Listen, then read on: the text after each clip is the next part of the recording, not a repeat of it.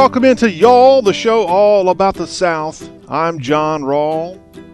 Hey, hope you're doing well as we're cruising through yet another week. we're on the short side of the week with one more day left in the work week.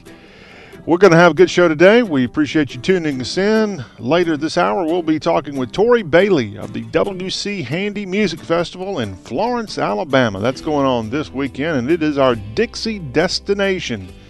And we'll learn all about this great tunesmith, W.C. Handy, who is known as the father of the blues. And in his hometown of Florence, they get together each summer and celebrate this pioneer of American music and have a lot of fun with it. And Tori's going to tell us all the events going on. And if you don't live all that far from the shoals of Alabama, we encourage you to go to Florence this weekend and check out the W.C. Handy Music Festival. Also in this show today, we'll be talking about books that are out across the Southeast, and we've got some dandies lined up if you want to have some good summer reading before it's time to go back to school. If you're a teacher or perhaps you're a young student listening to us, we've got some suggestions of all types in our Buy the Book feature in Hour 2. Plus in Hour 2, we'll be talking about the Vanderbilt Commodores. Chris Lee of VandySports.com will be stopping by, and we'll get a preview of the Doors in 2018 as they look to have a much better season than they had last year. Get back to a bowl. 2 years ago, they went to the Independence Bowl in Shreveport and faced off against NC State. And the Doors are looking to get bowl eligible again under Derek Mason and have a much better season. And they've got the quarterback in Nashville to do such a task. So we'll be talking with Chris Lee in Hour 2 today as we spotlight VU. Anchor down for Vanderbilt, okay? But right now on the Y'all Show, we'll kick things off with our report of all things Southern in the headlines. And I know this story will continue to perk up throughout the next few weeks, especially since NFL teams are virtually all in their training camps and starting practice this week. Most teams start today, actually. So here is the story. On Wednesday, Dallas Cowboys owner Jerry Jones said on ESPN that his team's players will be required to stand for the national anthem and not stay in the locker room prior to the game. And that is a little bit different than what the NFL and its Players Association came to a standstill agreement with the NFLPA's grievance and on the NFL's anthem policy in a July 19th statement. I really feel like, this is me weighing in here, I really feel like ultimately the owners are going to let the players, they're going to let the, pardon the expression, inmates run the asylum. And didn't somebody say that last year? Somebody said it, something like that. I really feel like they're too scared of these players walking out and having a player strike, and they're going to ultimately buckle and let the players do anything they want to, even though they've come out with this policy, even though they say it's hurt them in a rating standpoint, it's hurt them in a financial standpoint. We just said last week the Green Bay Packers reported, I think, about a 4% increase in revenue, and if they reported it because they have some public investment into that franchise, then you know that is the case across the National Football League. But Jerry Jones saying that his players that wear the star on the side of their helmets are going to have to stand for the national anthem and not stay in the locker room, I still think that ultimately Jones and others are going to find themselves losing out to the players. The players are going to unite because, again, they've got that racial thing on their side. And anything racial, it takes it to a whole nother level. And I really feel, and Trump, of course, is involved in this. And I really feel like this is going to be players using race to go against the president. And it should have no correlation, but it does. So that's more. This is going to be going on from now, really, not even until the regular season starts in early September. I think it's going to be going on throughout the entire NFL season. NFL national anthem, just what a disaster. Okay, Caitlin Collins. If you watch CNN, she is the CNN White House reporter with a very thick Southern accent. That's because she's from Prattville, Alabama, and graduated from the University of Alabama in 2014. I mean, she was in college 4 years ago, and here she is, a White House reporter for CNN. Well, on Wednesday, she was banned from a event going on with the press because she got in trouble for, according to the White House, interrupting a meeting as a pool reporter between President Trump and the President of the European Commission. Collins asked Trump questions about Vladimir Putin and the president's former lawyer Michael Cohen, which Trump did not answer, and the White House essentially disinvited Caitlin Collins to a Rose Garden event because of her unruliness and her asking questions. Now, you've seen, if you know anything about this story, you've seen people from Fox, which is in the president's corner, it seems. They've come out in support of Caitlin Collins, saying that the White House shouldn't be banning any kind of reporter. And that is something that's just not setting a good tone for the White House. They're already embattled. They already have the press really at them at all times. You don't need to give them ammunition, especially from someone like Caitlin Collins, who, frankly, I think she got hired at CNN 4 years out of Alabama because she was working for some kind of conservative website, if I'm not mistaken, before working at CNN, and she covered the Trump campaign. So many journalists, so-called journalists, totally discounted Trump, discounted the Trump movement, and laughed and mocked him, and some still do, but there were a handful of people who at least took it serious, and I think Collins' background was that of a serious correspondent covering Trump's campaign, and then after he won, CNN wanted to spice things up and bring on someone that kind of had been working with Trump for a long time. Speaking of the president, his alleged friend of at least one night, Stormy Daniels, has canceled her appearance in Atlanta. She was supposed to be in Atlanta this weekend, appearing at the Pink Pony, but she's not coming to the Metro Atlanta this weekend due to family issues. That was the excuse given. She was on a nationwide strip club tour, but the Pink Pony is not going to have her, and ownership there were upset with the change of plans. The owner, Dennis Williams of the Pink Pony, which I can truthfully say I have never been to, said it seems a little bit unprofessional and a little rude. She was recently arrested and accused of illegally rubbing undercover police officers' faces against her bare breast during a performance at a Columbus, Ohio strip club. Prosecutors later dropped those charges. She also, just in the last few days, her husband filed for divorce from adult film star Stormy Daniels. She's not coming down south this weekend. No telling where she'll be. She's having a hard time. I'm sure her attorney will be on television very soon, though, to help explain what's going on. Well, Billy Nungesser is the lieutenant governor in Louisiana, and he is going to be fighting hard to put a tariff on imported seafood. He made this announcement at Jefferson Parish Council this week in Grand Isle, and he wants any kind of import coming into the U.S. to be boosted, and this is in a way, he says, to help the safety of the seafood being brought in. The resolution will request the Louisiana Congressional Delegation introduce and support legislation to impose a 10-cent per pound inspection fee on all imported seafood entering the U.S. The goal of the legislation would be to ensure imported seafood is safe for customers. Yes, there's a lot of imported seafood, and I know the folks along the Gulf Coast and even on the Atlantic coast of the South really want to see more and more of the southern-grown seafood out there available. But I assume there's some stuff grown overseas that we just can't, or harvested, I should say, that we just don't have here in Dixie. But Billy Nungesser, remember him? He used to be on CNN all the time after the Hurricane Katrina came through. He would be down there in, I guess it's Plaquemines Parish.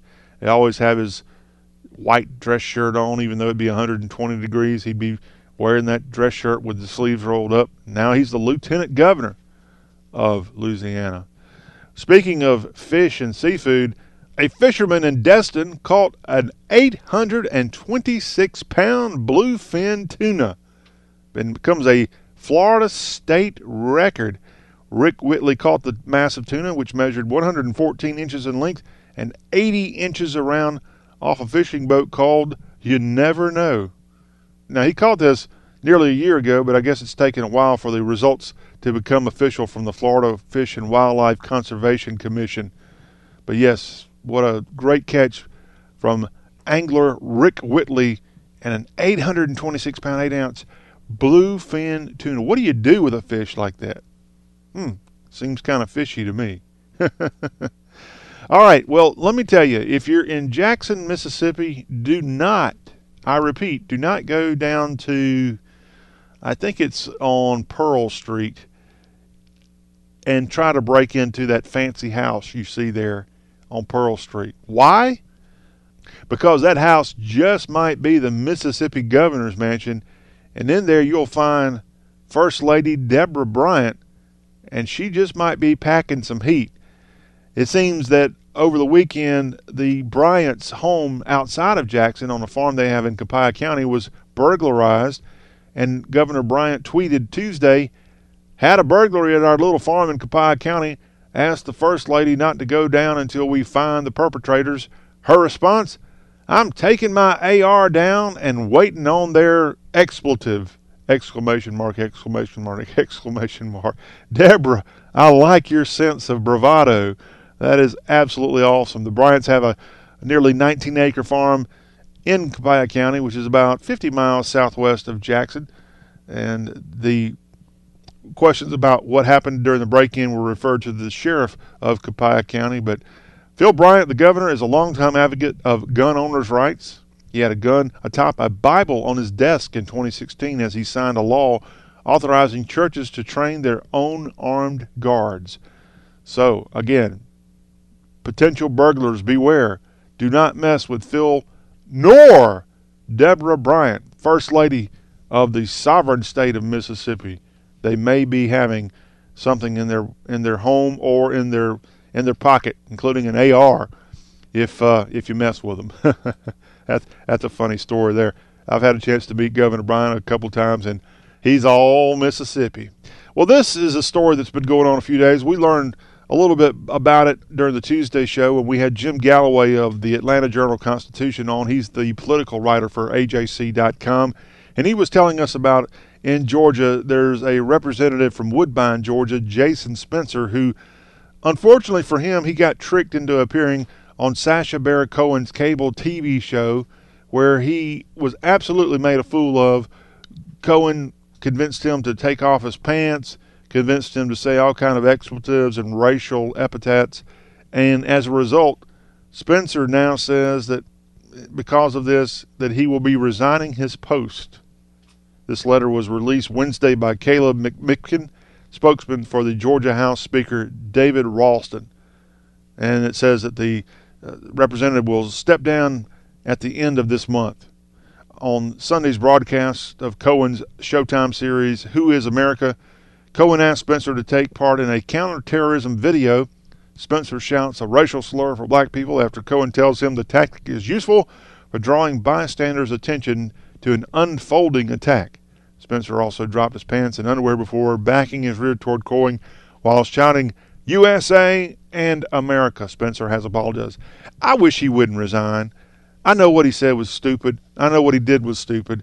But he was absolutely tricked by Sacha Baron Cohen, who's had a history of coming into the South and making fools of people. I remember he went and interviewed Ron Paul when Paul was a congressman from Texas, and Paul at least kind of stood up to him. But this was unfortunate. I know Spencer may not win the award for the most savvy guy in politics, and according to what we found out on Tuesday when Jim Galloway of the AJC was on with us, Spencer was planning on walking away anyway. He wasn't running for re-election.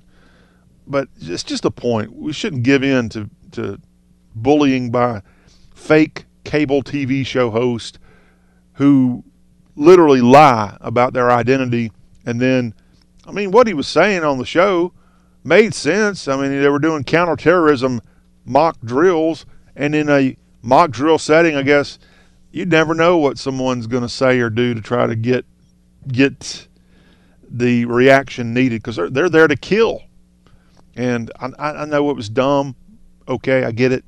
But I just wish some people wouldn't just cave in to the pressure. And Representative Jason Spencer is not listening to us. He's resigning his post. At least it sounds that way, even though he's probably a non-consequential position, since I think Georgia's already wrapped up their legislative business for the year. But yeah, that's what's coming from the Peach State politics. As if their governor's race wasn't enough drama, then Sacha Baron Cohen goes off and does something like this. This is a bad story coming from the Memphis area. Rachel Van Wagner, 26, left her child in a hot car while she went to have a drink on Tuesday's National Tequila Day. People were walking in the parking lot of the Cazadores Mexican Grill in Arlington, Tennessee around 7 p.m. when they heard a baby crying, and they called 911. Deputies found a baby in the back seat of a Ford that was not running. The windows in the car were partially left open, and the doors were unlocked. When they got the baby from the car, they gave the baby medical treatment, and that's when Van Wagner came running barefoot out of the restaurant. Yeah, barefoot. And told deputies she had been inside for about 30 minutes. She said she'd gone inside to have one drink. Responders said that it was 92 degrees when they pulled the baby from the hot car. I think the baby's going to be okay, but what an absolute bozo going into a restaurant and having a drink on National Tequila Day and leaving your child in a car with the engine not running, but period, just leaving the car.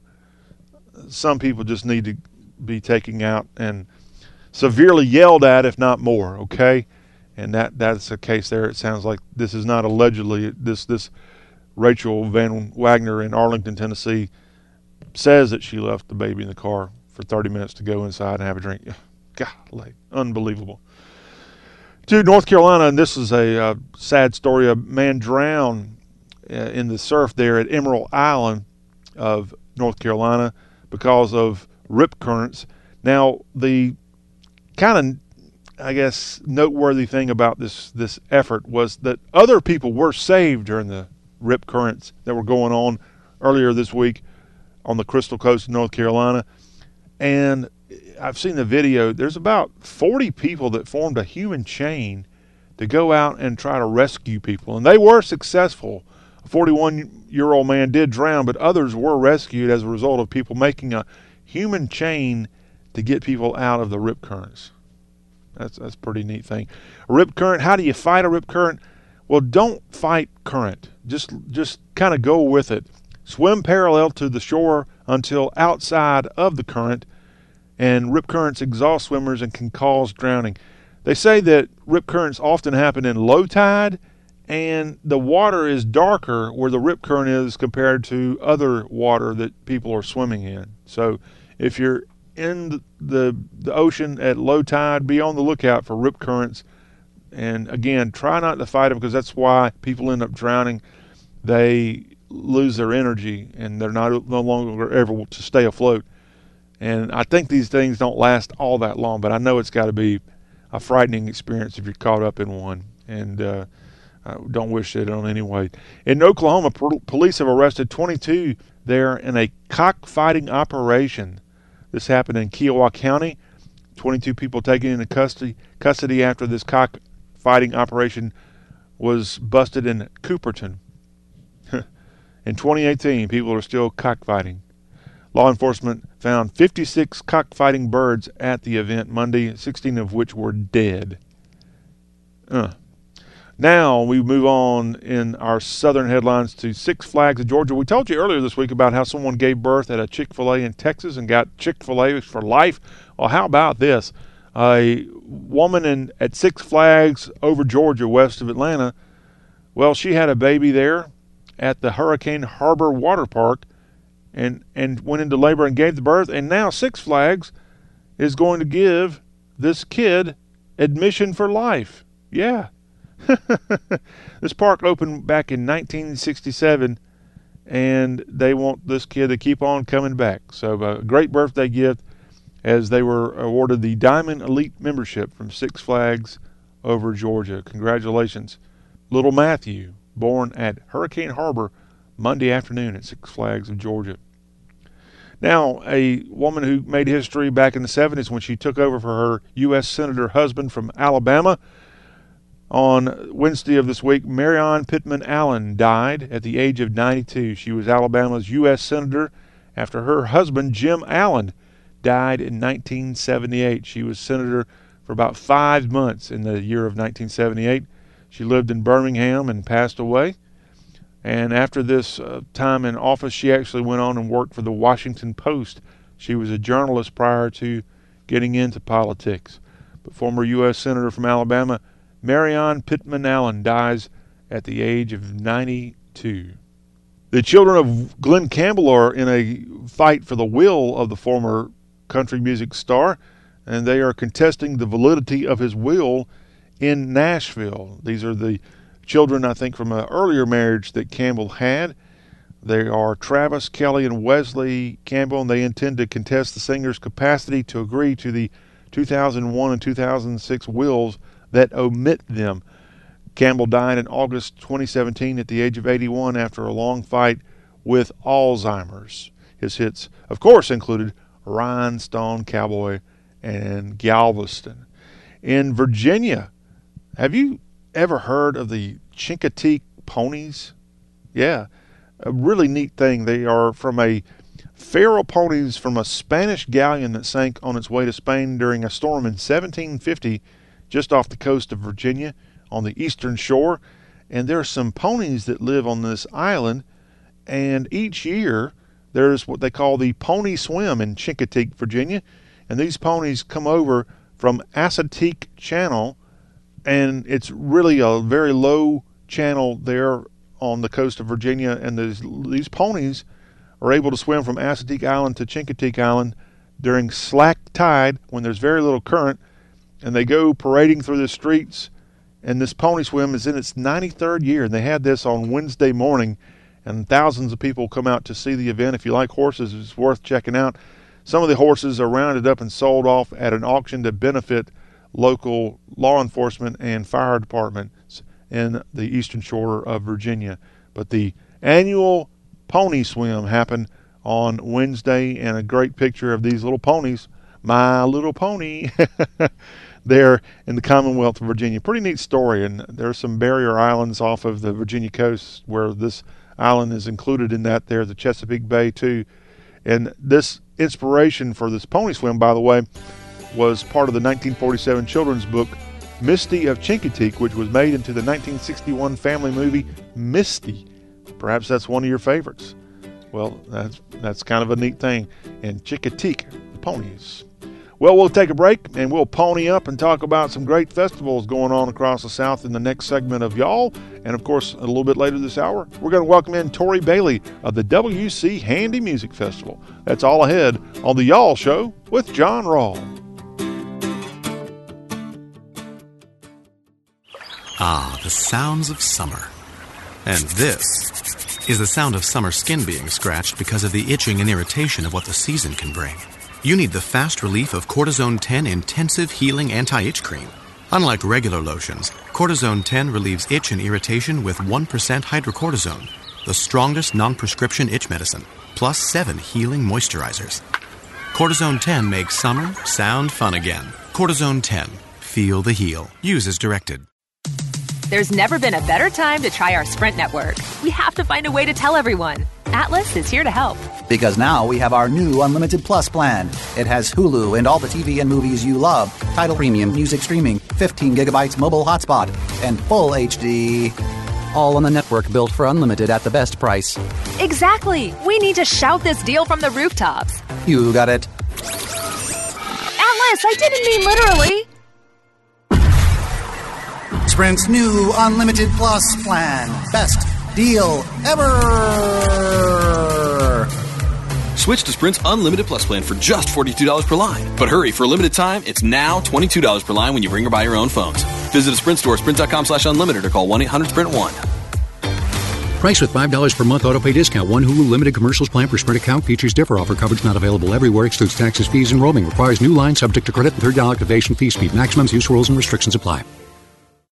When you don't have a big marketing budget, you have to wait until the opportunity is just right. Well, consider this your opportunity alarm going off. Vistaprint semi-annual sale has arrived with up to 50% off site-wide, including custom postcards, signs, invitations, posters, and more. And with tons of business card options like Square cards, now's the time to get huge savings on them too. Make the most of this opportunity. Go to Vistaprint.com by July 24th and enter the promo code SAVEBIG.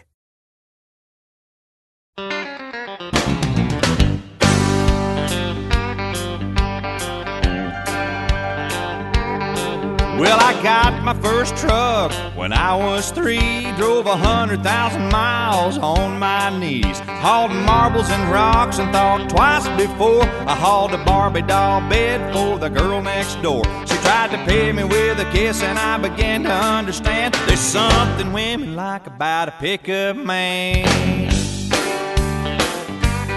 That was a big one for Joe Diffie in 1994 and 95. It spent 4 weeks atop the Billboard singles chart at #1. Pickup Band. Ain't nothing like a pickup man. Now, who wrote that song? Hang on to your sombrero. We'll tell you about that in just a second. We're going to spend the rest of today's show giving a proper attaboy and attagirl to our songwriters. Right now on the Y'all Show, we're going to tell you about a great festival coming up, but just a few seconds from now, we're going to bring on from the WC Handy Music Festival, which is going on this weekend in Florence, Alabama. Tori Bailey is with that festival, and she's going to tell us about all the events going on to celebrate WC Handy, the father of the blues and a great songwriter, the guy that wrote St. Louis Blues. Yes, so music big time here on today's Y'all Show. The blues will be spotlighted, but up first we're going to have what we call Festive South, where we tell you about great events across the Southeast. And we're going to put the WC Handy as one of our great events. That festival this weekend will be our Dixie destination. So more of that is around the bend. Right now, though, let's tell you about another music-related festival going on this weekend in Henderson, Kentucky. Henderson is on the Ohio River directly across from Evansville, Indiana. And this weekend, it's the Sandy Lee Watkins Songwriters Festival going on in Henderson. And if you're like me, you're like, who the heck's Sandy Lee? I don't know who that is. You know, oftentimes songwriters don't get a lot of credit. They don't get as much attention as the person that sings the song. And I was thinking, well, Sandy Lee probably had a couple of hits. No, that's not it. Sandy Lee Watkins in Henderson, Kentucky, was a guy who worked for the area. He worked for Henderson. He was a judge, and he was an executive there in that town on the Ohio River. And he helped start a songwriters festival. Very noble thing. And he was at a conference in California in 2010, right when the songwriting conference had just started, and he died unexpectedly. So they named this brand new songwriting conference in his honor, the Sandy Lee Watkins Songwriting Festival in Henderson, Kentucky. And that's going on this weekend. Now, one of the folks that helped Sandy Lee Watkins get this festival going was Henderson's native son, Kerry Kurt Phillips. Perhaps that name rings a bell. Kerry Kurt Phillips has penned a bunch of songs throughout his career, including the song you just heard, Pickup Man from Joe Diffie.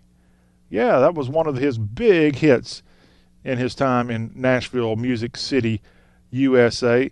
He also wrote the song for Billy Ray Cyrus called It's All the Same to Me, and a whole bunch of other songs. He's been awarded 75 gold records and 36 platinum albums, according to his website. Sales of more than 45 million records for Kerry Kurt Phillips' career, the native son of Henderson, Kentucky. And I think he'll be back there this weekend. And in fact, it just came out Wednesday that Kerry Kurt Phillips, great Nashville songwriter, is going to be nominated for the Nashville Songwriters Hall of Fame. First time. And it's an honor extended to the legends of country songwriting. And Phillips had a funny quote. He said, "At first I thought it was one of my idiot friends playing a stupid joke. Then the phone started ringing."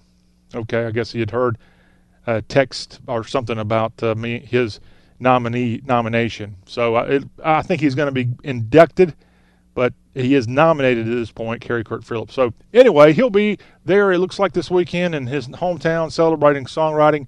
If you're looking for something interesting and fun to do, that's right on the edge of the South, but could be well worth it. The Sandy Lee Watkins Songwriters Festival, SandyLeeSongFest.com on the website. That's where you can go to learn more. Lake Charles, Louisiana this weekend, the Marshland Festival going on. As I've said before on this show, Lake Charles has a whole slew of activities. That's a good name in that part of Louisiana, slew. They've got a whole slew of things going on and the Pelican State and Lake Charles specifically if you're looking for festivals. Coming up next weekend in Robbins, North Carolina, the 63rd Annual Robbins Farmers Day Parade is going to be going on. And the home of the Hokies, Blacksburg, Virginia, the Steppin' Out Festival. BlacksburgSteppinOut.com is where you can go to learn more.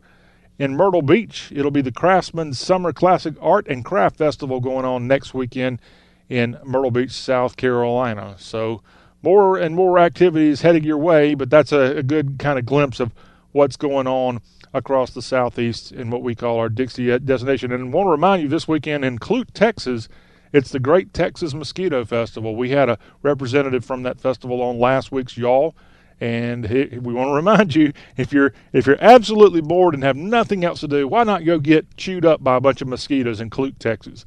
The Great Texas Mosquito Festival coming up this weekend.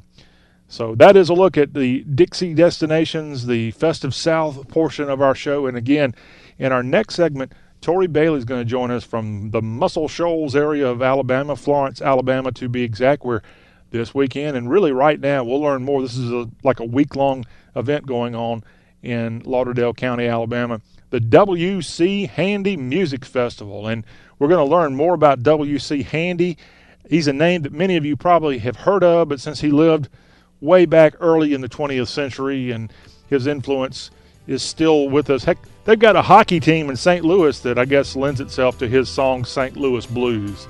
So, yeah, we'll talk about that and much, much more as the Y'all Show continues. Dixie Destination W.C. Handy Music Festival coming up next. What do you hear? Most people just hear an engine. We hear a 6.2-liter Hemi V8 with a supercharger that accelerates so fast, it'll suck the air out of your lungs and knock you back in your seat like you're an astronaut in a rocket ship hurtling through the stratosphere. But then again, we're not most people. We're the Brotherhood of Muscle.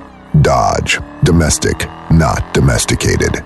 Dodge is a registered trademark of FCA US LLC. Credit products are made by WebBank. Rates and terms vary based on credit history. Amazon is not a sponsor of this promotion. Other restrictions apply. See website for details. How did I get into credit card debt? A trip to the emergency room. Car repairs. Moving expenses. There's a million ways to get into credit card debt, but one sure way to start getting out. Avant. Avant offers access to online unsecured loans from $2,000 to $35,000 at competitive rates and no extra charges for paying back early. Over 500,000 customers have experienced the convenience of a loan through Avant. No wonder Avant has an A+ rating from the Better Business Bureau. The application takes minutes, and if approved by 4:30 p.m. Central Time Monday through Friday, funds are deposited as soon as the next business day. And now Avant will also give you a $50 Amazon.com gift card after your first payment is made on time. To check your loan options and to get this special radio offer, go to Avant.com today and enter promo code 4646 when applying. That's AVANT.com, promo code 4646. Avant.com, code 4646.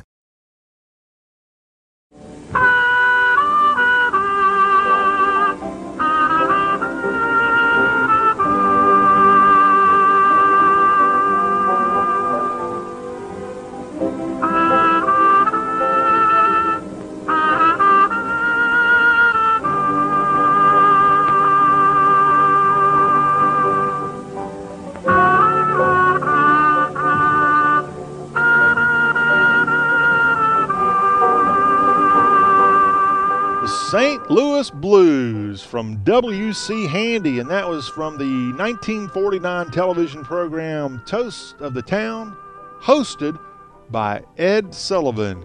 This is the Y'all Show, and here on the program we love to spotlight our great events across the Southeast, and our Dixie destination is W.C. Handy Music Festival 2018, taking place this weekend in Florence, Alabama. And from the event we have Festival Chairman Tori Bailey joining us on today's Y'all Show. Hello, Tori.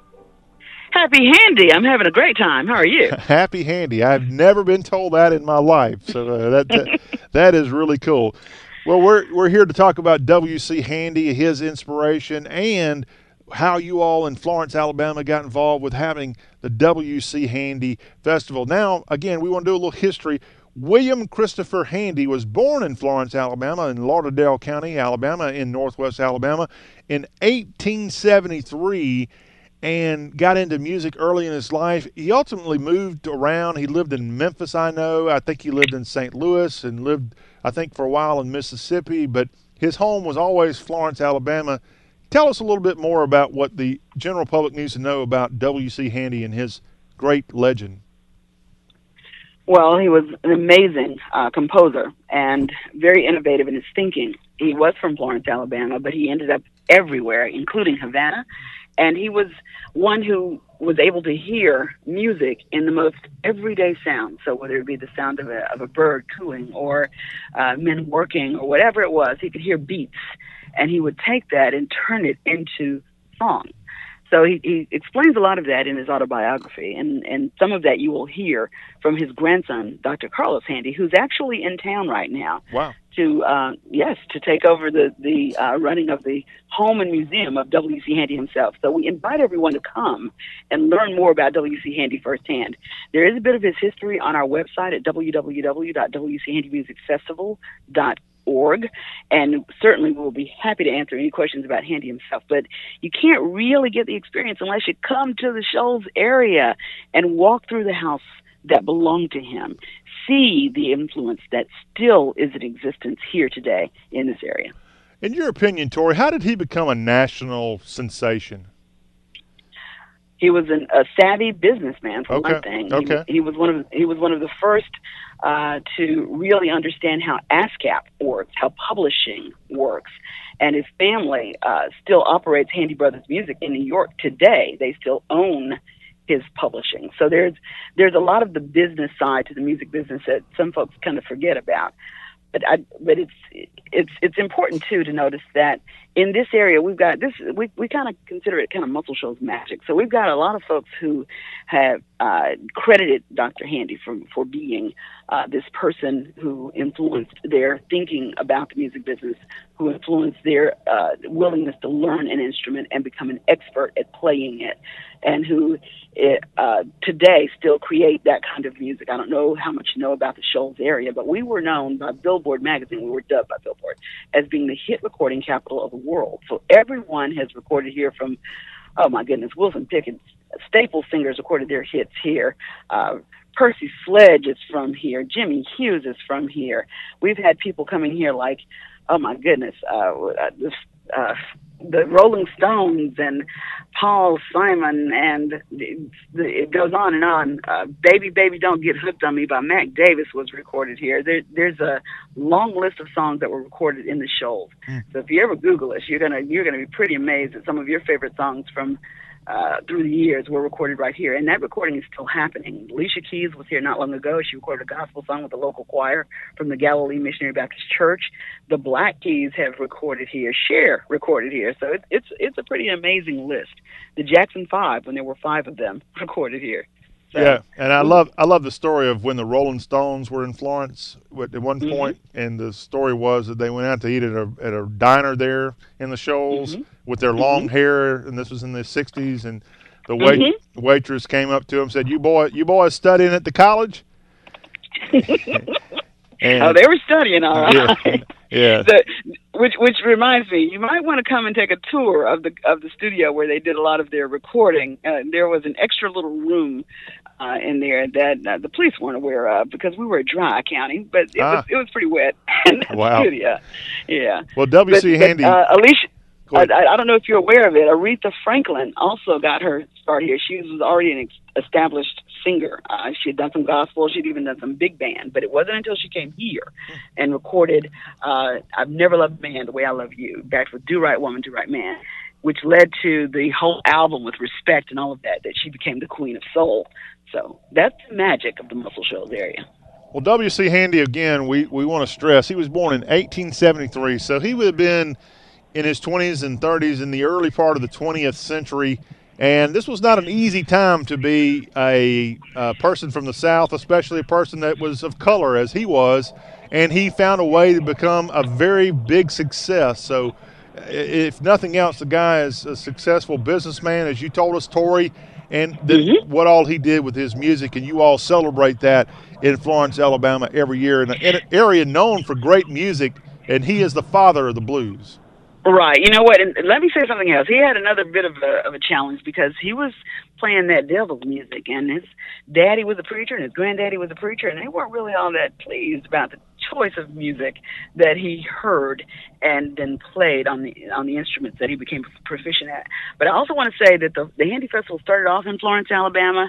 It's still headquartered in Florence, Alabama, but we actually encompass multiple cities in multiple counties. This year, we have events going on in 8 different cities in Lauderdale, Colbert, and Franklin counties. So we're a little bit beyond just Florence right now. Wow. We're covering the whole northwest Alabama area. Wow, that is pretty neat. I did not realize that. 300 events in 10 days. No sleeping during the Handy Festival. It is the 37th WC Handy Music Festival in Florence, Alabama, and surrounding cities and counties. And we're talking with Tori Bailey, Festival Chairman of the WC Handy Music Festival. Okay, well, we know that Muscle Shoals has this great history of music, and WC Handy was right there at the very early stages of getting music on the map in northwest Alabama. How in the world did Florence start this festival? All right, there were 2 men who just happened to be at the airport at the same time, the Northwest Alabama Regional Airport, which is in Muscle Shoals, and one of them happened to be carrying a case with a horn inside, and the other one, who was a local doctor, noticed that and asked if he was a musician, and one thing led to another. They began to have a conversation, and it led to the musical heritage of this area, and so they started talking about Handy and how cool it would be if they did a festival that would celebrate the legacy of WC Handy, but also celebrate the influence of Muscle Shoals music. And so one thing led to another, and Dr. David Musselman, who we lost this year, which is why we dedicated this year's festival to him, spoke with Dr. Willie Ruff, and Dr. Willie Ruff has been known to be oh my goodness, he was a well-respected, well-renowned musician with the Willie Ruff trio, and he ended up teaching at Yale. But the 2 of them came up with this idea, and the next thing you know, Ruff gets on a plane, Musselman comes back and talks to some other business people, and they form a committee, and the next thing you know, we've got a WC Handy Music Festival. Now, the first person who came in and headlined, and this was because of Dr. Willie Ruff and his influence, was Dizzy Gillespie. So he was our very first headliner, and since that time, we've had everybody from Ramsey Lewis to Roy Ayers, Diane Shure, Take 6, Dr. Billy Taylor. The list goes on and on. We've had Mac McNally. We've had the Drive-By Truckers. We've had Roberta Flack, the Manhattan Transfer. So we've had a pretty astounding list of headliners through the years at this festival. Well, you're going to have some people like Candy Staten on this year's lineup, Travis Warmack. Absolutely. And yes. Willie Hightower. Candy's been here before, but she's coming back for a special reason because we not only lost Dr. Musselman, we also lost Rick Hall this year. And Rick, who is known as father of the Shoals music, is a person who influenced a lot of the local bands, including the Swampers. He was the first to hire them, and then they later went on and began Muscle Shoals Sound Recording Studios. But the Fame Gang was a house band that played at Fame Music, which is what Rick Hall started. And so they're coming back. Candy was a great friend, and so was Travis, and so was Willie, to Rick Hall. And so they're coming back to celebrate what he meant and what his influence meant to this area. Well, on Saturday night, starting at 8 o'clock, you'll have what you call the Fame Gang reunion as part of the finale to Handy Fest, and that's going on. Now, one of the neat things also, if you want to see a lot of great music and hear a lot of great music, of course, the WC Handy Music Festival is a place you should check out. But one of the really cool things you've got going on is you've got music camp at the Handy Festival. What is that about? Well, actually, the music camp took place in June. Oh, okay. But the students who participated in the camp, they were so impressive, and I loved what they did so much There was one young lady who is just, she's a baby. She's still in school, and she sounds as though she's been crooning for decades. And so I said, you guys need to play during the festival. And so they graciously agreed to do so. So they're going to be performing at Riverside Jazz, and that's taking place Friday down at McFarland Park, which is down by the Tennessee River. We set up a stage down there, and we have multiple artists on that one stage. So it kind of gives people a sampling of all the different types of music that's going on throughout the festival. We've got music in parks, restaurants, and bars. We've got music in retail stores. Music is everywhere. You can't go very far. You can't drive a block or two without hearing some music. And so this is an opportunity to hear all different types, straight-ahead jazz, contemporary. We've got some R&B.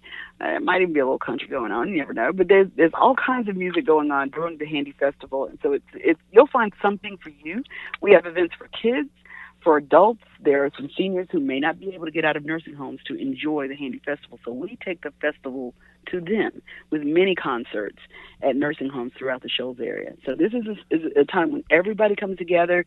We put aside all of our differences. It doesn't matter whether you're Democrat or Republican or old or young or rich or poor. You're going to find something that you're going to enjoy at the WC Handy Festival. Spoken beautifully there. And this is a festival that's been going on. You started with some pre-festival events back on July 14th. Yes. This is not just a one weekend event. You've had stuff going on all this week. We just started this segment out playing the song St. Louis Blues. You've been playing the movie St. Louis Blues that starred Nat King Cole a couple times throughout the week. So it's just a fun weekend and a great place to go. If you haven't been to Florence, Alabama, I highly encourage you to go. It is right there on the Tennessee River. It's very convenient to. I think if you drew a circle, and it's beautiful. It's beautiful here. Not only do you have great music, it's really pretty. Are you going to promise us like 70-degree temperatures all day?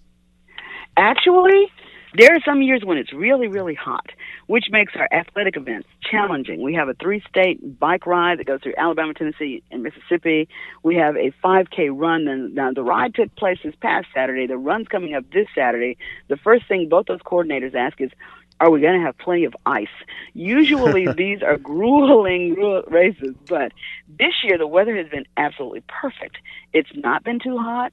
It's been just right for the outdoor events. I've been worried about rain a little bit, but we've managed to do anti-rain dances, and the Lord has been good, and we haven't had anything get rained out. So far, it's been absolutely perfect weather for the Handy Festival. Well, W.C. Handy passed away at the age of 84 in 1958, but his legacy lives on all over the country in so many ways, but especially in his hometown of Florence, Alabama, with the W.C. Handy Music Festival. Again, this weekend is the finale of this year's 37th event, and we've been talking with Tori Bailey of the festival on today's Y'all Show. Thank you, Tori. How can people learn more? What is your website address for the festival? www.wchandymusicfestival.org, or you can call us at 256-766-7642, or you can Google us or Facebook us. And because we've got young, energetic people, they're Snapchatting us. They are any kind of social media. You're going to find the WC Handy Music Festival. And don't worry, it's not too late for you guys to come. You still got another 100 events to go between now and closeout. Tori, you're already working on probably the one for next year right now. I love it. Yes, sir. The dates are already set, so you can find those in your brochure. But if anybody is interested in knowing about next year's dates, I'll tell you now, July 18th through 28th, 2019. How about that? Tori, thank you very much, and best of luck with the rest of the festival. Thank you so much. Take care and have a wonderful day. Okay, you too. Happy Handy. Happy Handy to you. All right, well, that wraps up our Dixie destination, the WC Handy Music Festival in Florence, Alabama. That also wraps up the first hour of the Thursday Y'all. Hang on. Go get your trombone out. We'll be ready to toot it in the next hour, as hour two will have By the Book, as we look at Southern books that are available for you to check out. And we'll also have an all Vanderbilt Commodores report from Chris Lee of VandySports.com as Vandy gets ready to try to improve in 2018 on the gridiron. All that is ahead on the Y'all Show with John Rawl.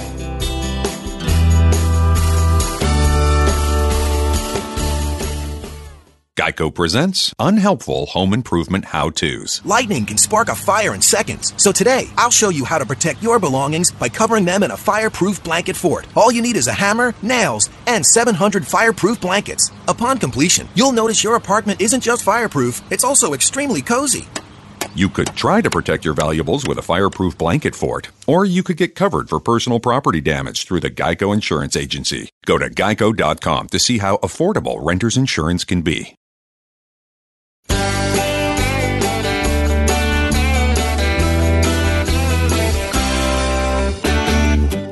Y'all, the show about the South, the show about great Southern literature. This is the show that we're glad that you've tuned in on a Thursday. This is John Rawl, your gracious host.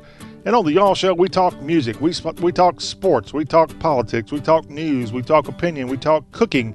Yeah, we do talk books, and we've got that right ahead, so stay tuned for that.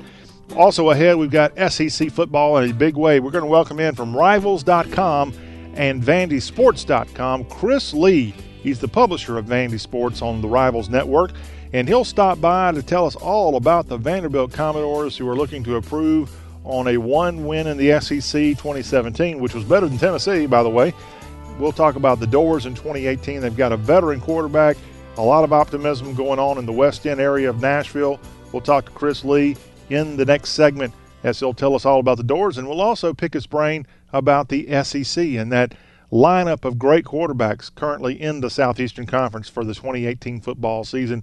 We'll have all that coming up. So if you like the Doors or you want to learn more about Vandy, hey, we have the perfect guest coming up, Chris Lee. This guy is Mr. Vanderbilt Sports. VandySports.com is the website, and can't wait to talk to him. He and I go way back, and we've done lots of shows about Vanderbilt through the years, and we'll tell you all about it coming up in the next segment of y'all. But now, Vanderbilt's kind of an intellectual type school. Well, we're going to make you feel smart because we're going to talk about Southern books and Southern writers now and what we call By the Book on the Y'all Show. B-U-Y, the book. That is a feature that we are glad to have on the Y'all Show where you can learn about new books available and so much more. In fact, this isn't Vanderbilt related, but it is SEC football related. In an upcoming episode of By the Book on the Y'all program in early August, we're going to have the author of the new book, Penelope Lemon. Inman Majors is going to be our guest. And Inman is the nephew of former University of Tennessee head football coach and Pitt football coach Johnny Majors.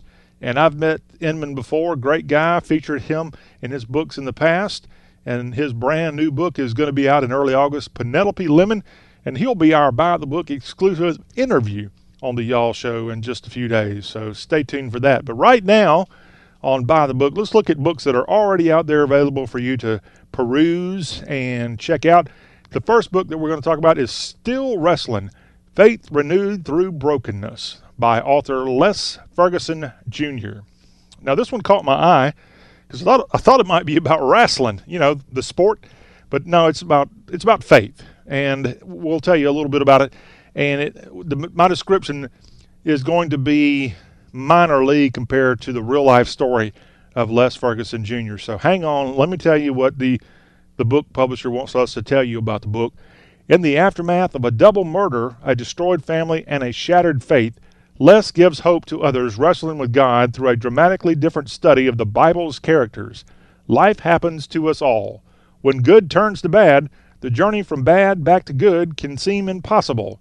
In this candid book, Pastor Les Ferguson shares his true story of when he struggled to believe not that God existed, but that he cared.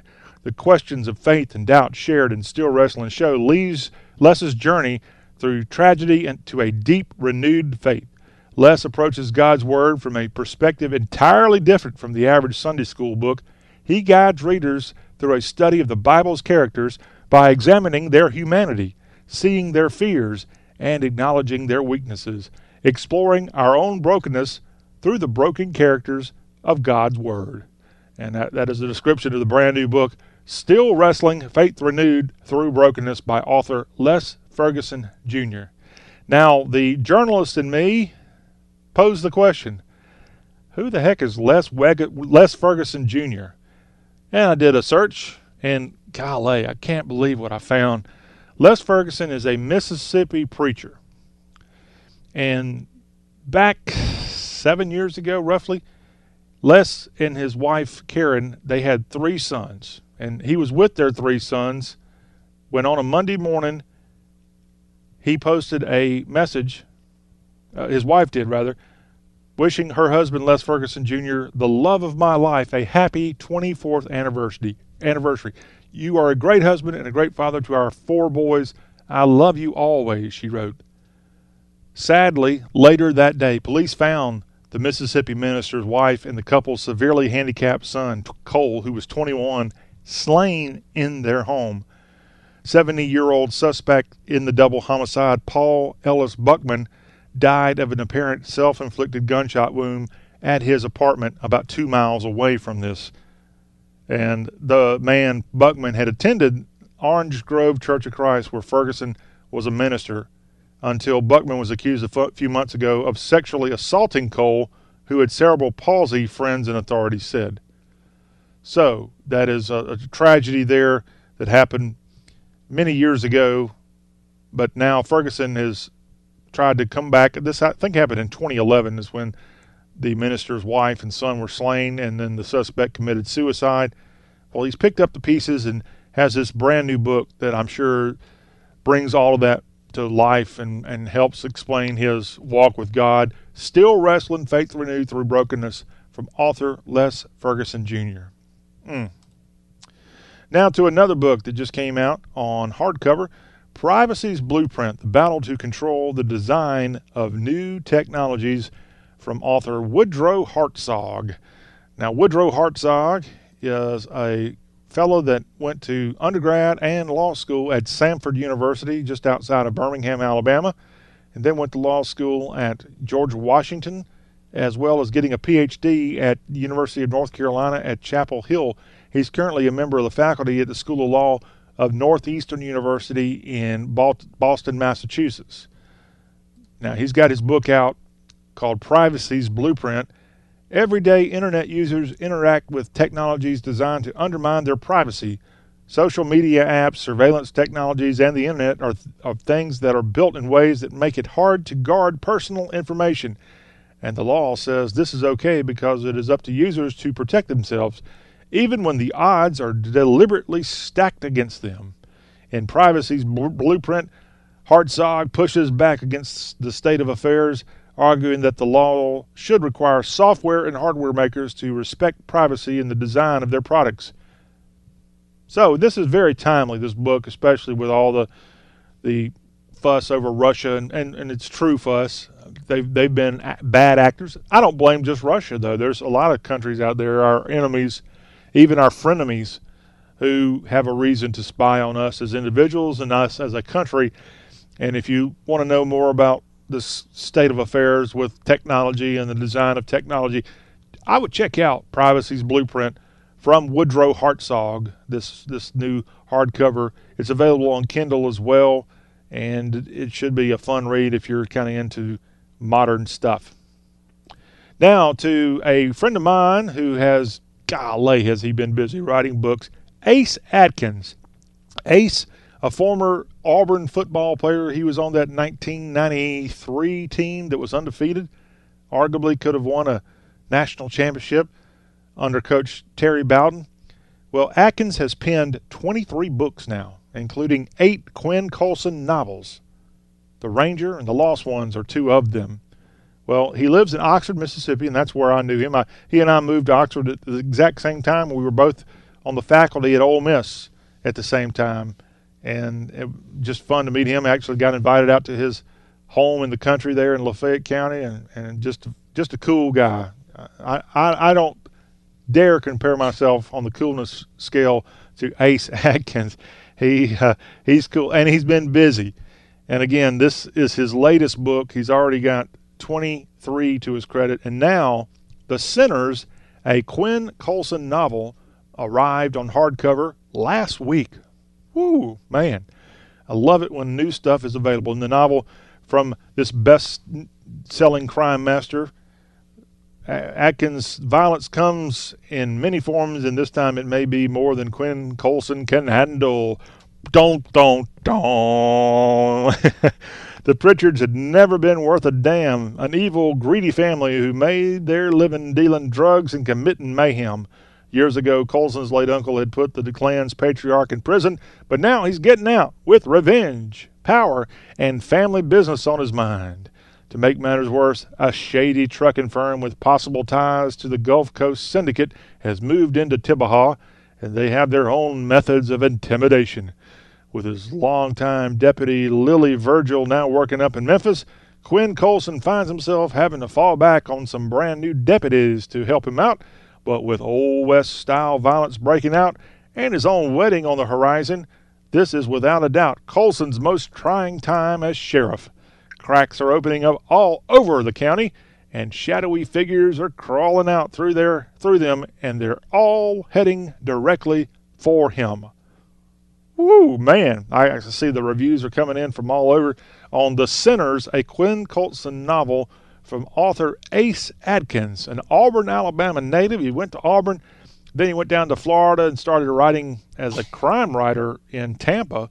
Then he got a chance to go to Ole Miss thanks to the former head of the journalism school there that gave him an opportunity to come and teach and all that. So it's just a great thing for Ace to kind of, since his novels had a little bit of a Mississippi theme to them, he took up Stuart Bullion's opportunity to move to Ole Miss and Oxford and learn how to be a Mississippi-based writer, which is a pretty good place to be for writing books. Go ask William Faulkner and others. John Grisham, who has a home there but still continues to live for the most part in Charlottesville, Virginia. And that's also where William Faulkner lived at one time too, because William Faulkner was on the faculty at the University of Virginia. Even though he was a good North Mississippian, he also made a correlation between Charlottesville and Oxford. And another book that's out that's kind of a historic book that you should keep on your radar. It's written by Ethan J. Keinel and Blaine Roberts. Denmark Vesey's Garden, Slavery and Memory in the Cradle of the Confederacy. Denmark Vesey was a Charlestonian. He was a slave in Charleston that I think actually got his freedom. I should know this story.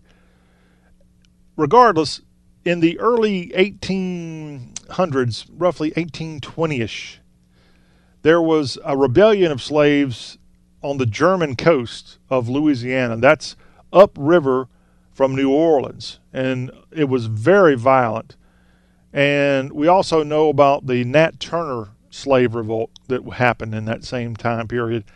Well, in South Carolina, there was going to be a slave revolt in Charleston, led by Denmark Vesey.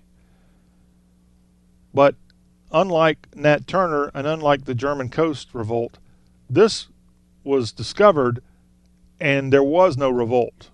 But there was hell to pay. And Denmark Vesey and many others who were going to participate in this revolt in Charleston were all hung. This book, out now, in the tradition of James Loewen's Lies My Teacher Told Me, it's a deeply researched book that uncovers competing histories of how slavery is remembered in Charleston, the heart of Dixie. This book strikes at the heart of recent flare-ups in Charleston. Believe it or not, the area where Denmark Vesey lived was blocks away from the Emmanuel AME Church, where you had the 2015 murder of 9 innocent people in that church. This book kind of connects the dots between the past and the current times with people like Dylann Roof shooting those innocent people, and brings to light Denmark Vesey. It examines public rituals, monuments, and whitewashed historical tourism. I'll be interested to see that. Now, one reason I'm interested to see that, because I'm a big fan of history and I'm a Civil War fan. I'm a diehard Charlestonian. Believe it or not, my alma mater, the Citadel in Charleston, South Carolina, would not exist if not for Denmark Vesey. And you say, what? How could a guy that was going to lead a slave revolt help lead to the formation of a school that exists in 2018? Well, it's true. Because of Denmark Vesey and other slave revolts that had happened, the state of South Carolina realized that they needed to create an arsenal of weapons to quell such revolt. To anything that might happen, they needed to have an arsenal ready to defend the city. So in the 1830s, the city and the state of South Carolina built this building in downtown Charleston that's still there, and it's called the Old Citadel. And this building was full of weapons, primarily to use to defend the town and the area in case of a slave revolt, but I guess it could be used for any kind of attack on Charleston. After some time, someone came up with the idea of saying, instead of paying people to come here and serve as guards of this arsenal of weapons, why don't we create a college and we'll have the cadets from that school be the guards of the weapons and the ammo. And that's exactly what happened. And in 1842, the Citadel was created, and it all is because of Denmark Vesey and a slave revolt. And I'm not going to pick on the Citadel here.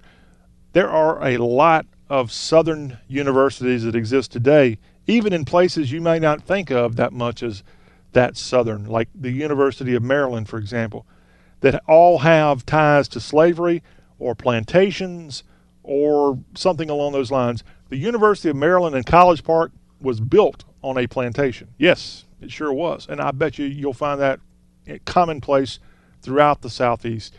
Colleges built by slaves, colleges that don't have the greatest history. Maybe there's something they want to put on the front page of their website, but it's part of their history.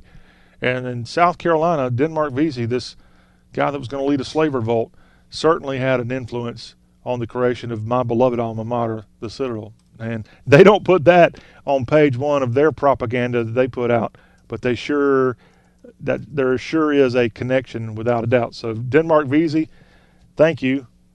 I know you were killed in 1822 as a result of your supposed slave revolt that was going to happen. That's your legacy. If nothing else, you've got a lot to be legacy to be remembered for, but that's one of them. Now, finally, going to remind you once again that Inman Majors is going to be our special guest on an upcoming Y'all. He's the author of the brand new book, Penelope Lemon, and that is coming out in early August, and he's going to be our guest, and he's the nephew of Johnny Majors. Johnny Majors, who was a standout halfback at the University of Tennessee back in the 1950s and went on to go into coaching.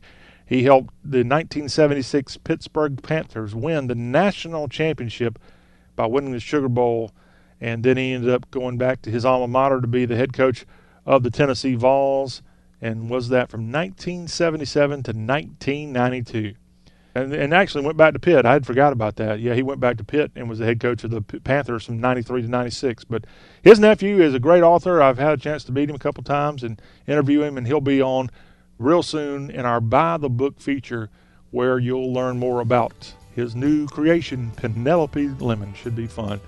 We're talking a little football. We're going to have much more of that right around the corner with our guest and friend, Chris Lee from Nashville. He is the publisher of VandySports.com on the Rivals.com network. And we're going to talk all Vanderbilt Commodores, VU. That's next on The Y'all Show with John Rawl.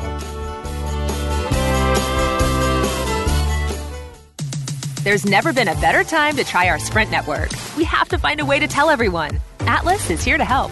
Because now we have our new Unlimited Plus plan. It has Hulu and all the TV and movies you love, Tidal Premium music streaming, 15 gigabytes mobile hotspot, and full HD. All on the network built for unlimited at the best price. Exactly. We need to shout this deal from the rooftops. You got it. Atlas, I didn't mean literally. Sprint's new Unlimited Plus plan. Best deal ever. Switch to Sprint's Unlimited Plus plan for just $42 per line. But hurry, for a limited time, it's now $22 per line when you bring or buy your own phones. Visit a Sprint store, sprint.com/unlimited, or call 1-800-SPRINT-1. Price with $5 per month autopay discount. One Hulu limited commercials plan per Sprint account. Features differ. Offer coverage not available everywhere. Excludes taxes, fees, and roaming. Requires new line subject to credit and $30 activation fee. Speed maximums, use rules, and restrictions apply.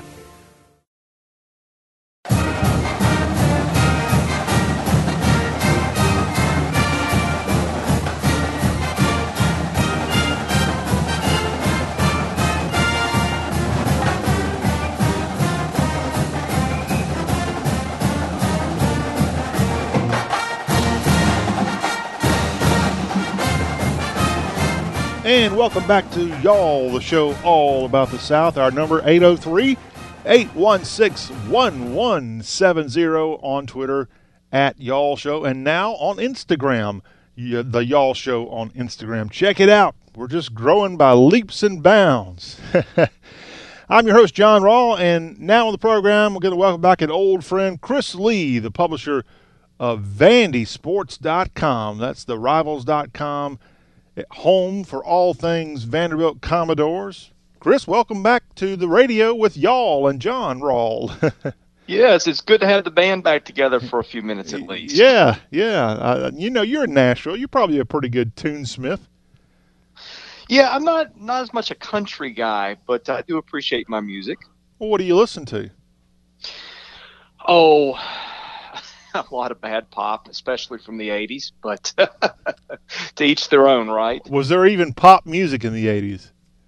That's about all there was in the 80s. I'm familiar with hair bands and all that, but that's more. That was more. I'm not too good to go there, so. Okay, I thought that was. It's not. You might want to not tell too many people about your love of 80s pop music. No, we'll keep that a secret, but I think the secret just got out, maybe. Yeah. I guess you've got a picture of, was it Paula Abdul on your wall or something? I didn't go that far, but it was a fun time. It's a good. I think I listen to music a lot of time for memories, and let's face it, when we're in high school, we think we have problems, and then real life strikes, and we learned that maybe we had it pretty good after all when we were spending our afternoons playing pickup football and basketball. So I think it's just a way to take me back to a time that was a lot more fun than I realized at the time. Well, Chris, you're one of these people that I detested 20 years ago because I love country music, and I just thought it was the greatest thing ever, and I couldn't wait to be around it. And I picked up and moved hundreds of miles away as a youngster to work in Nashville, Tennessee, to be in the middle of the beast of country music. And I can't tell you how many people I ran into like you who grew up in the Nashville area that just didn't like country music. It was in their backyard, but they could absolutely care less about country music. And you're one of those people. It's a funny area because it was a lot of that. It just wasn't like people I went to high school just didn't listen to it. No, country's different now than it was then, and I think it's become a lot more mainstream. But the two things about Nashville are that and the fact that so many people now are not from here. I mean, I go to a church, and I mean, it's maybe 10% of the people are from the Nashville area, and that's probably stretching it. In downtown Franklin, it's just crazy how things have changed here over the years. Yeah. Well, not far from Music Row in Nashville, Tennessee, about 2 blocks away is a place called Vanderbilt University, and sandwiched in between is San Antonio Taco Company, by the way. Great place. But let's talk a little Vanderbilt. And then, Chris, I'm not going to let you off easy today. We're going to get your thoughts on the SEC and maybe, if you're lucky, a little thoughts on college baseball. How does that sound? I'm up for it. Okay. There's nobody out there that knows more about college baseball other than maybe Ron Polk than this guy here, Chris Lee. All right, Chris, last week was SEC Football Media Days in Atlanta, Georgia. Derek Mason was at the mic. Your thoughts on that event, then we'll move over and get your perspectives on his football team getting ready to start drills here in a few days. Well, Media Days to me, if you follow the SEC and do your homework, there's not a whole lot that you learn. And I don't pay a lot of attention to what is said at those things because I think – show me a coach other than Steve Spurrier, who always thought his teams were terrible, or maybe Nick Saban, who always thinks his teams have something to prove. But everybody else is, we're bigger, stronger, faster, more athletic than ever, and everything's great. And you listen to each coach, and you have feeling there's 12 or 13 national title contenders in the SEC. So with that said, of course, I do have to listen to it a little bit. He was optimistic. I think that it's going to be a tough road for them. I thought last year was going to be their year. They had a lot of guys coming back, a lot of starters coming back, and they get off to that 3-0 start, and then just the bottom falls out when they run into Alabama and Georgia, just bang, bang. And it really, I think, killed their confidence. So against the backdrop of what happened last year, they're hitting the reset button. They lost a lot of senior starters, which is usually not good. But the thing that I will say, and Vegas has pegged them as a 4-win team. I think that's about right. But they do have some really talented kids coming in at their biggest positions of need. Now, some of those are Ivy League transfers. One of those is Rutger Reitmeyer, who was a 4-star defensive line recruit who was at Oregon for a year and actually did not use up a year of eligibility. He got ruled eligible for the fall, and I think he'll help. And then they got some really good freshmen. They had a couple of 4-star kids in the secondary and at linebacker in Brendan Harris and Austin Orji who will help them. Really talented kids. Now, the common thing that you may get here is a lot of these kids are freshmen. And when you're depending on those kids in the SEC to help you out right away, that's usually not going to go well. But they are more talented kids than Vanderbilt usually gets. And if you get some steps up some other places, maybe the post-hype year is the one where it comes around. So we'll see.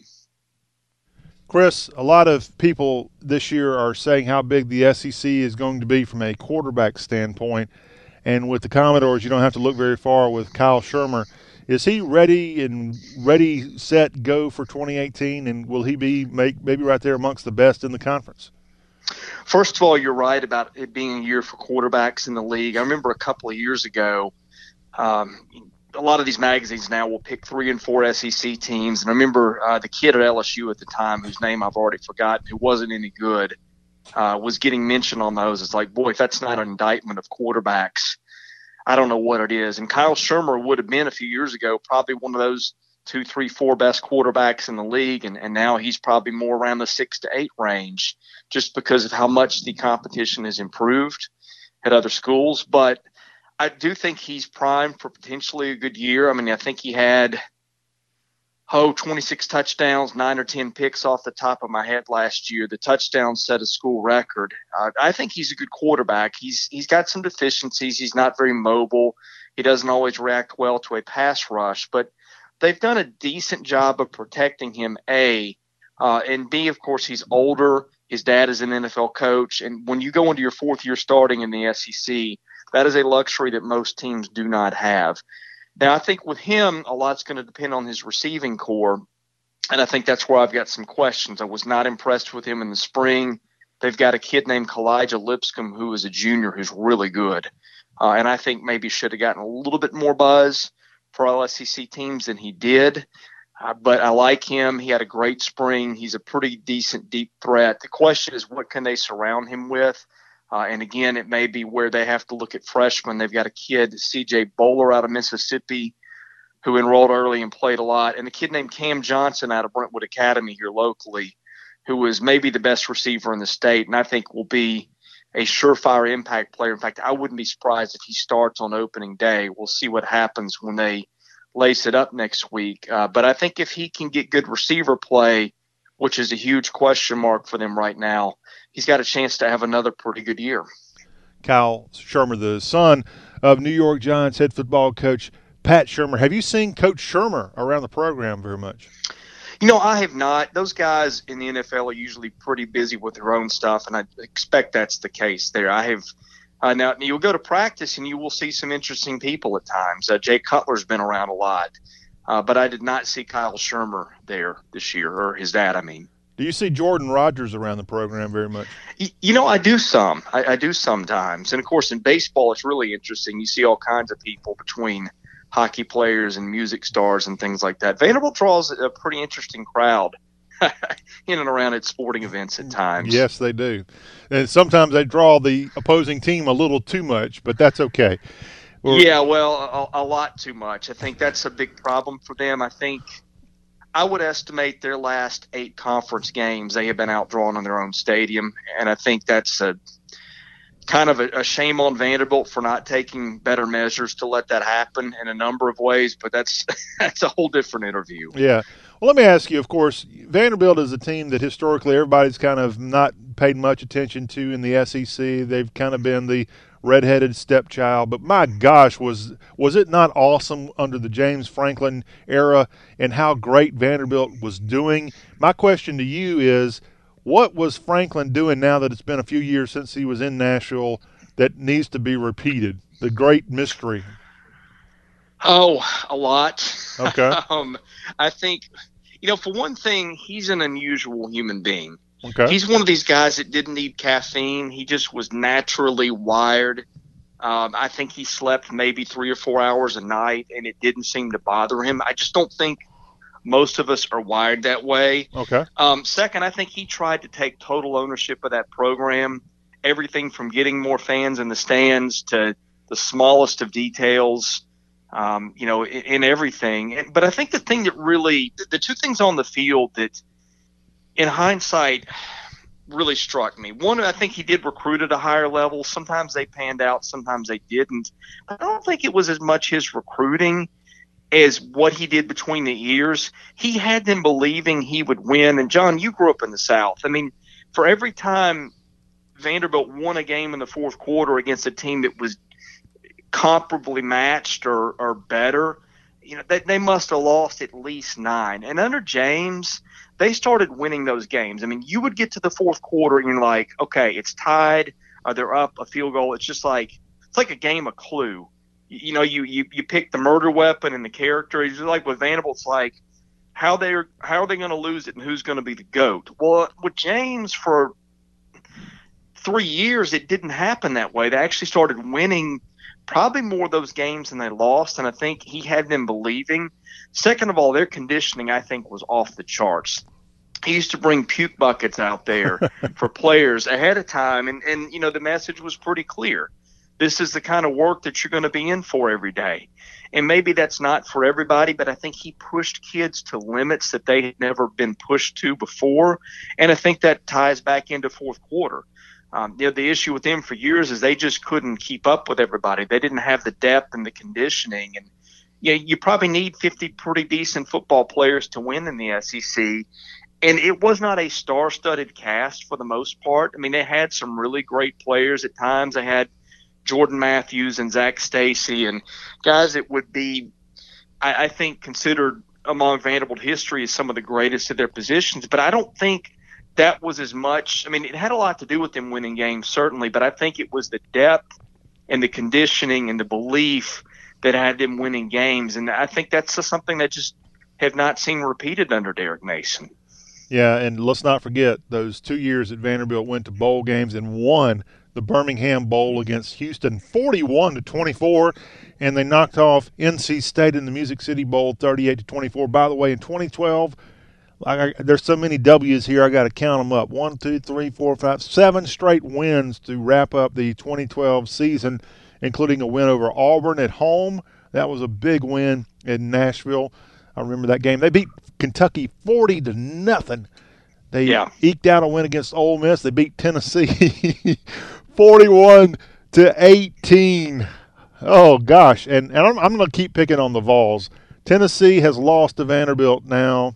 Last year, and they lost 2 years ago. Two straight and 4 out of 6, which has not happened since I think the 1920s, John. So I know it's real fun to think about when James Franklin was down, but Derek Mason's had his own success against UT. So kudos to the Commodores, and Vanderbilt fans want to make that keep going as a trend. What is the you said you expect about 4 wins for the 2018 Doors?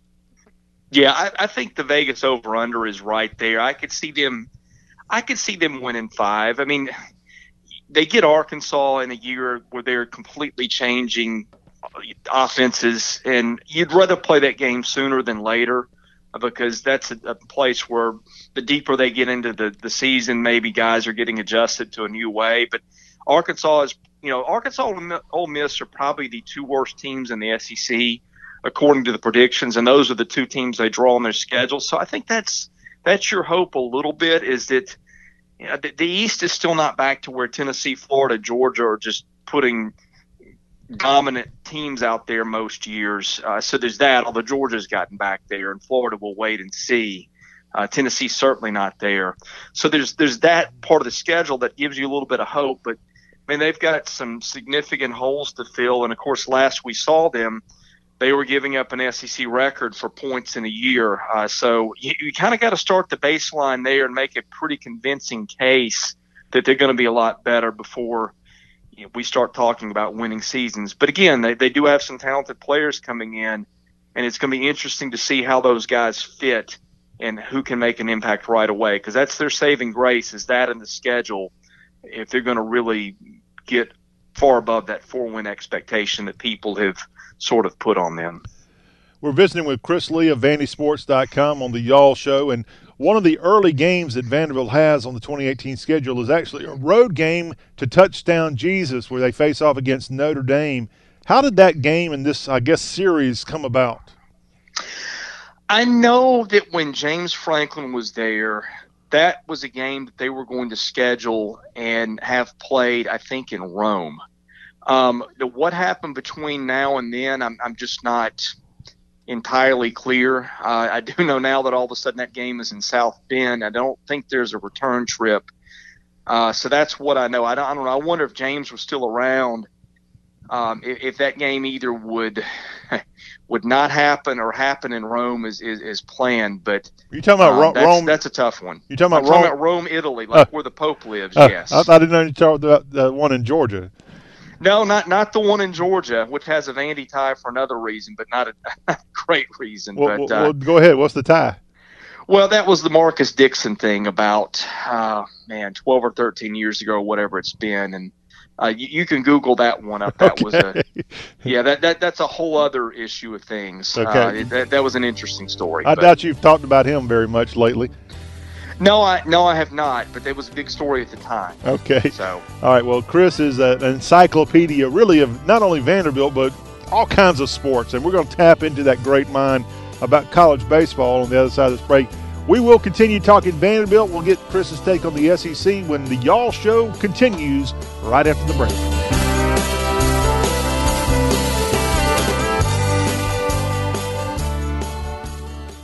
Credit products are made by WebBank. Rates and terms vary based on credit history. Amazon is not a sponsor of this promotion. Other restrictions apply. See website for details. How did I get into credit card debt? A trip to the emergency room. Car repairs. Moving expenses. There's a million ways to get into credit card debt, but one sure way to start getting out. Avant. Avant offers access to online unsecured loans from $2,000 to $35,000 at competitive rates and no extra charges for paying back early. Over 500,000 customers have experienced the convenience of a loan through Avant. No wonder Avant has an A+ rating from the Better Business Bureau. The application takes minutes, and if approved by 4:30 p.m. Central Time Monday through Friday, funds are deposited as soon as the next business day. And now Avant will also give you a $50 Amazon.com gift card after your first payment is made on time. To check your loan options and to get this special radio offer, go to Avant.com today and enter promo code 4646 when applying. That's AVANT.com, promo code 4646. Avant.com, code 4646.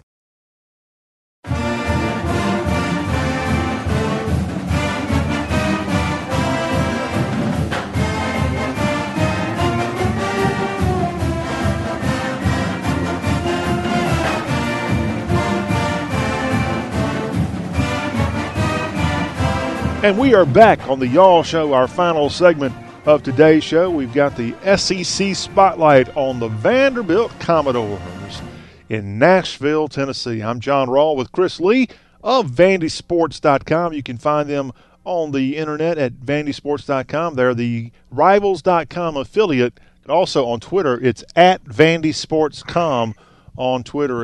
And Chris Lee and the staff there do a fantastic job with recruiting information and other updates on all Vanderbilt sports, not just football, at VandySports.com on Twitter. Now, Chris, we want to get your take on the SEC in 2018. Georgia, of course, the defending champions of the conference and have done quite well in only 2 years under Kirby Smart. Your thoughts on the SEC East heading into 2018? Well, Georgia's at the top of the heap for obvious reasons. South Carolina is a team that I watch with interest because you've seen that team under the coaching change just get better the last couple of years. I don't think that we expected Will Muschamp to come to South Carolina and do what he's done, but I've been really impressed with what he's done. Jake Bentley's a good quarterback. They get Deebo Samuel back, who's one of their better playmakers. And, of course, Missouri. Drew Lock is a potential first-rounder at quarterback. Their offense was a lot of fun to watch. I do question how good they will be against the better defenses. That is an offense that has just ripped to shreds the bad defenses the last couple of years.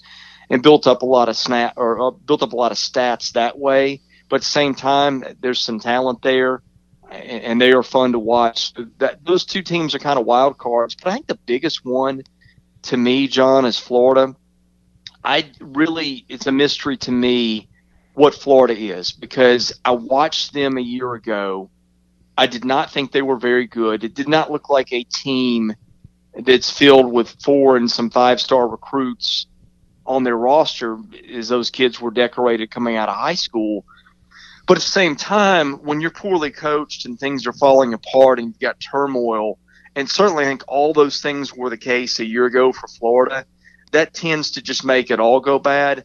I'm really anxious to see what Dan Mullen, who I think is a very good coach, does at Florida his first year, because I'm not sure if that's a team that the talent is as good as we were led to believe, or the talent was as good as the recruiting service has led us to believe, but just everything got infected last year through what was going on in Gainesville. So that, to me, they're a wild card, because I'm not so sure. And quarterback has been such a position of instability there for years, and if you don't have one of those, it's really hard. But boy, Dan Mullen has done a tremendous job of developing quarterbacks in his tenure at Mississippi State. So I think if you want to start with the guy who knows what he's doing there, and Florida fans have seen before with Tim Tebow under his guidance, I'm really anxious to see there what Florida really has and what a difference Dan Mullen can make, because I'm really not sure heading into the year. Well, not far from Nashville is Lexington, Kentucky. What is your take on what Coach Stoops did last year, and are the Cats going to be any better in 2018? That is an interesting one too, because their recruiting has gotten better. I think the results lagged a little bit, and maybe there's just an indictment of how much work he had to do. But they've got a lot of talent on defense. They've been saying for a couple of years, look out for this group of defensive backs, because there's 2 or 3 kids on there that are potential all-SEC guys, and you're seeing that in the voting this year. And defensive line is a place where they've not had a lot of production in recent years. They get big kids, but they don't necessarily do much, and you're starting to see an improvement there. I think defensively, maybe they've got a chance to be as good as they've been in a while, because they bring a lot of those kids back. My question is offense. They get Dorian Baker back at receiver, who was hurt last year, who was, I think, their leading receiver all the way back in 2015. So I think that helps him too. But they could be going into the fall also with a quarterback who's never taken a snap there, and that can take some adjustment time. Of course, you do have Benny Snell to lean on at running back, and he's about as good as there is in the conference, which helps. Mm-hmm. So I'm really curious there, because the defense looks to me like it's the best that it's been in a while. But if you don't have a quarterback and you can't get that answered pretty quickly, that causes all kinds of problems elsewhere. Yeah, John, I think they're a huge wild card. But if they get some quarterback play, they could be pretty interesting. And, of course, the Commodores, as Chris mentioned earlier, they play Arkansas this year for the first time in a long time, going to Fayetteville to face off against the Hogs on October 27th. And Vanderbilt's West team that they play every year is the Ole Miss Rebels, and Matt Luke's squad comes to Vanderbilt Stadium on November 17th. And, of course, you wrap up the year at home against the Tennessee Vols on November 24th. What's it been like to once again be champions of Tennessee for Vanderbilt fans? Well, the resistance isn't quite what it used to be, for sure. It's been kind of astonishing to see how fast things melted down in Knoxville, although you could kind of see that coming. Some of the legal documents that are coming out now in terms of the sexual harassment or abuse cases that are kind of ongoing right now kind of point to a program that was really undisciplined and in disarray. And when you have those things, really, unless you're Urban Meyer at Florida or maybe Jimmy Johnson at Miami, it takes a special kind of coach to be able to hold that environment together, and Butch Jones was not it. Now, I think they've got a guy who's a little bit more no-nonsense this time around, in Jeremy Pruitt, a guy that I think a lot of people feel is going to have a good tenure there. I'll wait and see. He's never been a head coach before, but you certainly hear some good things. My question is how much talent they have. Like Florida, these kids have been hyped as really good players for years, and you just didn't see it for the most part last year. It wasn't the Tennessee team, John, that you and I grew up with in the 90s. It just had offensive and defensive linemen galore, and all kinds of skilled guys at receiver that just were gazelles that could outrun you. That did not look to me like the Tennessee team that we had become accustomed to seeing in the 90s and the early 2000s. And again, with Florida, I kind of wonder, does he have enough to build on to really make a go of being competitive in 2018? I think that's a little bit of a longer rebuild job, but certainly he's recruited very well. And I think they'll be better shape 2 or 3 years from now. But this year might be a little tough for them. Well, Chris Lee is a source of knowledge of all types of sports information and obviously on 80s pop music, as we found out as well. But one of the other things, Chris, that you're known for is your knowledge of college baseball. So before we get out of here with you today, your thoughts on what happened in 2018 in college baseball and just anything else on the hardball front you need to let off your chest. Well, I think college baseball right now is really in a good spot. They've got to make some more progress in game times, but it just amazed me. Like when I was covering the Nashville Super Regional with Vanderbilt and Mississippi State, I would get texts from people, at midnight that normally don't watch college baseball, but just the games themselves were so good that people were staying up to watch them. For the SEC itself, I don't think that the league has ever been in better shape. And I think it's, the SEC has been the best league in college baseball for decades now, but I think it just keeps getting stronger. The league got 10 teams to the NCAA tournament this last year, and Kentucky got robbed. The Wildcats should have been in there for sure, and the tournament committee just screwed that up. But it kind of played out that way because there were 3 teams in Omaha, which interestingly, the die was cast on that before College World Series because you had 6 teams in super regionals from the SEC, and they were all matched up against each other. So you had 6 teams in the supers. You had some other teams that I think maybe finished second in the regionals, like Ole Miss would be one, ran into a tough Tennessee Tech team. I just thought that between the postseason and the draft, where you saw a lot of SEC kids and commitments off the board in high spots. And some of those commitments, by the way, went to college. And some of those kids that maybe were picked in lower rounds could have been picked in higher rounds had they not told teams that, hey, look, I'm coming to college. I just think the league as a whole is in phenomenal shape. I did a podcast the other day with Aaron Fitt at D1 Baseball, and his short list of national title contenders next year was probably Vanderbilt and LSU, but then he had about 6 other teams right outside that that he mentioned. Auburn, Georgia were a couple that come to mind. Of course, Florida's always right there. Ole Miss with that number 1 recruiting class 2 years ago, a lot of those kids are back. Mississippi State had such a good run in Omaha and through the postseason. Most of that team is back, and they had a couple of star recruits. I just think that you're looking at a league next year.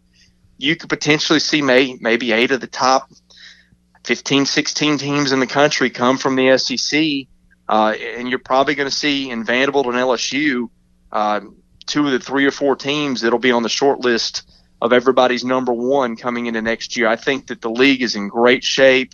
I think college baseball is in great shape, and I think next year, once again, it's going to be a ton of fun to watch. And we look forward to tracking you down when college baseball is up and going for sure.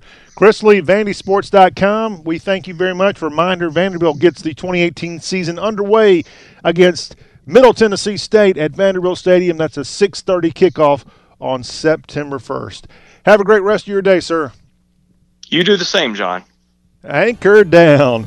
Well, that wraps up today's Y'all Show. Reminder, tomorrow will be our Friday Free for Y'all, and we'll have hashtag Hullabaloo right back at you, and a look back at some of the fun that we've had in this week of Y'all. Until then, you have a good one. This has been the Y'all Show with John Rawls. See y'all later.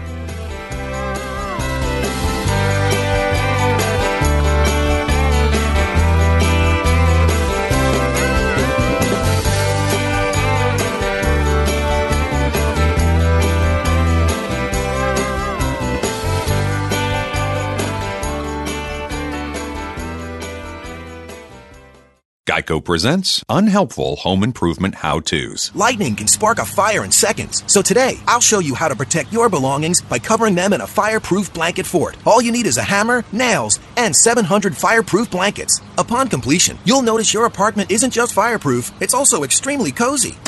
You could try to protect your valuables with a fireproof blanket fort, or you could get covered for personal property damage through the Geico Insurance Agency. Go to geico.com to see how affordable renter's insurance can be.